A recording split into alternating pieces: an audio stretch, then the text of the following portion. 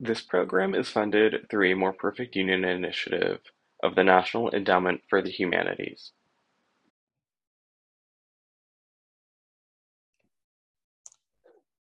Thank you for joining us today for the Connected Conversations program with the Idaho Humanities Council.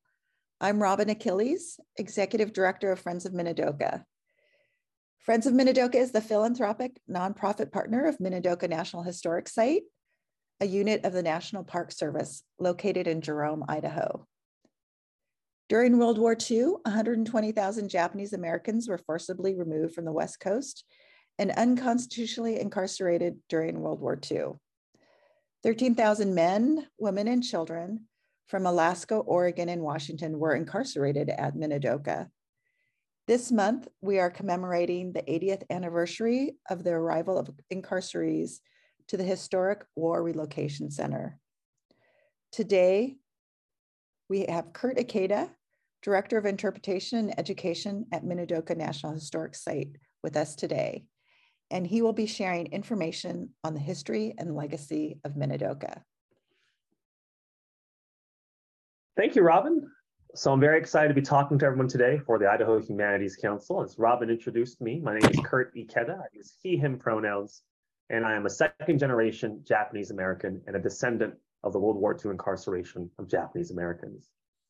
And in today's conversation, I'm very, very excited to be able to discuss the significance of the 80th anniversary of this experience of over 125,000 people.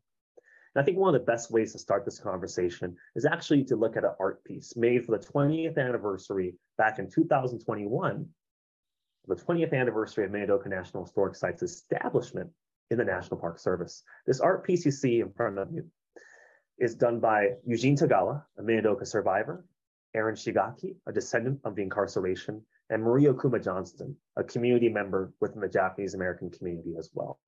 And these three Seattleites put together their energy and their heart into this art piece, which is a WPA style inspired piece, which shows some of those iconic pieces of the Minidoka story, whether it's rows of barracks, which we'll talk about today, a water tower, which signified different portions of the 3-mile long residential area of the camp, whether it's a family of a person going off to serve during World War II, or children who are also incarcerated, whether it's the magpies that flew and signified freedom for those incarcerated, and obviously the barbed wire fence, which served as a reminder of this unjust history. When you come visit us here at Minidoka National Historic Site, we hope you'll be able to take an opportunity to also study this mural on a very large recreation on the side of our brand new visitor center. And I'll be talking a little bit more about that later. But for now, I want to invite you all to kind of take a virtual trip with me, as if we were walking into the visitor center together. And as you enter that visitor center, the first thing you'll see at the very top of the entrance along the breezeway area is this quote by Dr. Frank Kitamoto of Bainbridge Island. The quote reads, "This is not just a Japanese-American story, but an American story with implications for the world." And I hope the viewers today can hold this notion in their mind as we consider a Japanese-American story, but helping us to connect this to the civil rights struggles of the past, the present, and also the future. So when we talk about the World War II incarceration of Japanese Americans, I want to make sure we have some context and space.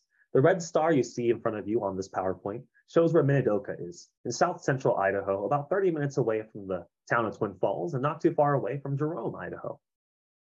But amongst the conversation of incarceration sites, we want to highlight there's 9 more, making a total of 10 American concentration camps along the states of California, as well as Idaho, Wyoming, in Utah, in Colorado, in Arizona, and also in Arkansas.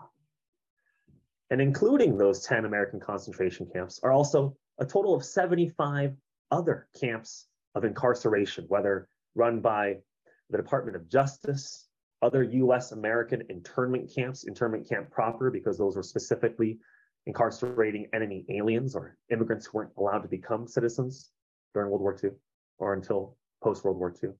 Also including farm labor camps, isolation centers, detention centers where folks spent the summer of 1942. This map shows just how large the incarceration was. But today we're going to focus in, as we're talking about earlier, to one place where over 13,000 people made home and a community behind barbed wire. But to better understand the incarceration, I want to talk to us a little bit about the 5 phases of Japanese American history as we know it today. And these clips that we're going to talk about are actually from the curriculum that the Friends of Minidoka have created in partnership with North Shore Productions and also with a little bit of help from the National Park Service to talk about this specific history with school students and more youth groups to discuss the importance of this story. And one of the most important parts to understand the story is context. So I want to just give a quick little overview, and I'll discuss each of these pieces a little bit later. But if we had to break up the Japanese American story, we could talk about it in 5 phases. The first being immigration and anti-Asian sentiment. The second being the exclusion and forced removal process. Next, the incarceration period, which we'll talk the majority about in this presentation. Then the resettlement and redress period after World War II. And today, in the remembrance and the community phase, which brings myself to this work as a part of this community. So let's break this down a little bit more. From the early to late 1800s to about 1940, there was a strong rise in Japanese immigration to this country and also to the Kingdom of Hawaii. Now, despite facing racism and hate, Japanese immigrants and their American-born children settled down and created ethnic communities in the United States, and also found themselves in other rural farming communities, creating larger American structure and American culture for their own families, not just one, not just two, but sometimes even 3 generations wide within their family. A well-established community was here. And with that came the very direct racism to their establishment and existence in this country. And if we keep that in mind, then it's not hard to believe that in 1941, with the attack on Pearl Harbor by Imperial Japan, and into 1942, leading into an exclusion and then a later forced removal of over 120,000 people, 2/3 of them American citizens, are then forcibly removed from their homes and imprisoned into incarceration centers without due process of the law. The incarceration period can be something between 1942 to around 1945. And in this case, for Minidoka, over 13,000 people of Japanese ancestry from Washington, Oregon, California, and even 135 folks from Alaska would be incarcerated in the deserts of South Idaho. The resettlement and redress period is also just as important in the scope of this story, because after the closing of the camps, Japanese Americans are forced to then rebuild their lives in a resettlement period which originally did not allow them to return back to their West Coast homes. And for the majority of folks, they didn't have a West Coast home to return back to. This dispersal of the Japanese American community, which we'll talk about a little bit later, would then lead to an inspiring during the Civil Rights Movement by the Black liberation experience, by the stories and the struggles of those Latinx Americans and folks who are building their own communities in the United States, would later inspire Asian Americans and Japanese Americans to then demand an apology from the United States government, which will lead to the redress period, where reparations of $20,000 alongside an apology is issued to each surviving incarceree in 1988, around 30 plus years after the closing of the camps, 40 plus years since the closing of the camps. And last but not least, from the 1990s till today, Japanese Americans continue to honor the camps by preserving and returning to these sites of confinement, mostly through community pilgrimages and personal experiences to return to these places. And Minidoka National Historic Site serves as one of those places that is now protected and preserved, thanks to the National Park Service and in partnership with friends like the Friends of Minidoka. So let's start talking about this history in depth. Most importantly, why did this happen? A lot of folks might hold this misnomer that the Japanese American incarceration was of military necessity. But if we study our history and we look actually towards those reports from the 1940s, 1941, 42, you realize that within the FBI and within other advisors to the president found that there was actually no military necessity for this experience. And if you fast forward to the 1970s, the 1988 congressional study, and then the redress movement, specifically the Civil Liberties Act 1988, you see 3 specific reasons being cited for the real justification for the incarceration. And the first one being that of racial prejudice. This photo here showing a 1920s photo of a white woman pointing to a sign that uses the J word. JAPs keep moving. This is a white man's neighborhood. And this image, once again, before Pearl Harbor, shows us that racial prejudice was very real prior to the start of World War II and the entering of the United States into this war. The second reason is war hysteria. This image here showing the bombing of Pearl Harbor by Imperial Japan. This notion that war hysteria alongside propaganda and that racial prejudice would then lead to a populace to support mass incarceration of innocent people. And to put that mass incarceration into order, of course, was political leadership. And in this case, in 1988, it is cited that there was a failure of political leadership, not just of the president, Franklin D. Roosevelt, but also his advisors, who were facing their own feelings of war hysteria and very overt racism, which would then lead to the signing of Executive Order 9066 in February of 1942, which would put into action the forced removal and later incarceration of this population of people. So Minidoka Relocation Center, as it was called during World War II, opened in August of 1942.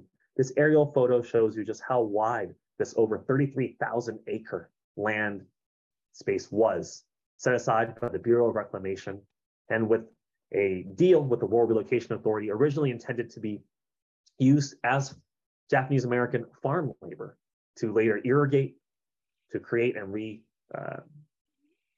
recreate and to repurpose this land from sagebrush desert into arable farmland, which we'll talk a little bit about later. And this operation, over 13,000 people came through the barbed wire fences and would then be working, living, and also eating within these over 640 buildings that you could see in this aerial photo. As I said earlier, the majority of this population were from the Pacific Northwest, a population that was not particularly used to the high desert southern Idaho heat and very cold winters that they would have to face during 3 years of their incarceration. This map right here shows us a little bit more about the community that would then be created at Minidoka Relocation Center. From block 1 on the left-hand side to block 44 in the bottom right-hand corner, you see that Minidoka had approximately 1,000 or so acres that made up the residential area, surrounded by a 5-mile perimeter fence and with 8 guard towers surrounding that area. From block 1 to block 44 was approximately 3 miles within walking to get to each part of this camp. As you can see here, the camp itself is not created into a grid system like many of the other World War II incarceration camps were at that time, but we're more in kind of a crescent shape. And alongside that crescent shape, which followed the canal and also was forcibly made in that way because of the basaltic rock which was in the area, you also see in the top right-hand corner some of the examples of the farm and the farming that was being done by Japanese American incarcerees, whether it was the cultivation of potatoes and also in the outside areas as Japanese Americans supported the farm labor of that time in sugar beet farming to support the war effort, but also things like broccoli and eggplant. And when you look closer, you see Napa cabbage and gobo root. Japanese Americans would also later farm culturally relevant and culturally significant vegetables to help supplement their very, very poorly made diets by the War Relocation Authority. You know, one statistic I like to throw out is that the amount of money that was being spent for each person was about 50 cents per person per day. And if you translate that to 2022 numbers, it's about $5 per person per day, which is not enough money to create a nutritional meal, let alone having Japanese Americans eating within mess halls with over 300 people in a cramped space. This map shows us a community in the bottom left-hand corner, whether it was an elementary school, the high school that was built, a library, a social hall, an amphitheater, baseball fields. But we all must remember that this community, the 7th largest city of Idaho at that time, was created out of necessity to survive. Notions like gaman, to bear the unbearable, or shikata ga nai, it can't be helped, were words that were felt and heard all around those barrack buildings that barely provided any shelter from the harsh winds and the heat and the cold in 1942, 1945. And when we continue to think about the story, I think it's most important that we hear about these reflections from the voices of those survivors. So as we look at this picture of a few folks doing the farm labor they were forced to do and would be provided very little compensation for their work, I think of this quote from Hayane Matsushita. It is unendurably hot and dusty, though eventually I'll get used to it. I think about these children who attended schools and the 100, 200 white WRA, War Relocation Authority employees, who also administered the site. And I think about this quote from Sylvia Kobayashi. I want to forget the day we were herded like cattle into a prison camp. What did we do wrong? What was our crime? I think about these young children, innocent in their experience, and the only specific thing against them was their ethnicity. I think about those folks who created community, like those at the baseball field. And we have a recreation of center field here, thanks to our friends group, Friends of Minidoka. And I think about this quote from a survivor who provided a glimpse into their experience during a public hearing. It reads, Minidoka was part of my childhood. I would like to see my grandkids understand what happened here. I think about those who gave their lives, the over 1,000 folks from Minidoka who had family or they themselves were incarcerated at Minidoka, who would then go on to serve bravely, both in the European front and also in the Pacific front, whether it was in the 442nd Regimental Combat Team, or in the Military Intelligence Service, or in the Army Nurse Corps, and the Women's Army Corps. And I think of all those people, almost 33,000 Japanese Americans who bravely served in total during World War II, who gave their lives, some of them, to fight for the freedoms that their families were not afforded. I also think about the resistors. This page here, a specific clip from a very important book, talking about the resistance of those Japanese Americans by Frank Abe. And this specific scene in Boise, in a courthouse, and I'll read this scene out loud to you. Since none of you have lawyers, I'm ordering every attorney in town to come represent you. And this Japanese American reads, hey, that's Chase Clark. He used to be governor here. And these specific Japanese Americans, around 30 of them, who were resisting the draft. And you later read into that panel and you realize that Governor Chase Clark, who was now serving as judge in this case of the draft resistors, had extremely strong feelings, very racist feelings about how Japanese Americans would be treated in the state of Idaho. He continues, I won't take any of them in Idaho, except under guard and confined in concentration camps. And this book specifically discusses these conversations through graphic novel, using those direct quotes. And that direct quote is indeed from the governor of Idaho at that time. So I think of this quote by Jin Okutsu, a resistor, a draft resistor. And he says, I never swore any allegiance to Japan. I've always been an American and pledged my allegiance to our flag all my life. And these are just snippets of the experience of those Japanese Americans and their families. And I'm extremely excited for the rest of this program to be able to introduce the listeners to a little bit more and to better understand what that experience was like and the many different ways Japanese Americans continue to process this story. And talking about continue to process, I wanted to show this very incredible map from our partners at Densho, the Japanese American Legacy Project. And on this website, they have a Sites of Shame map, which shows in the yellow where Japanese Americans were coming before camp to Minidoka, and almost more surprisingly, the blue line showing where Japanese Americans will later, quote unquote, resettle, both during World War II and after World War II. And what surprises me the most from this data is just showing how widely dispersed the Japanese American community from Minidoka later went to, whether it was in the Midwest, like places like Chicago, or in states like Iowa or Minnesota, and even as far as the East Coast, places like Seabrook, New Jersey, or New York, or Massachusetts. And this later showing us just how large the dispersal of Japanese American community was, and the amount of cultural loss in those small Japan towns that were in Portland or Seattle, and across California, and in places like even Alaska, and just how much this community has lost, not just financially, but culturally in this experience. Minidoka National Historic Site today is preserved and protects this legacy and story. We are located in Jerome, Idaho, and we have now around 6 to 7 historic buildings out of the 640 original ones to be able to tell this story.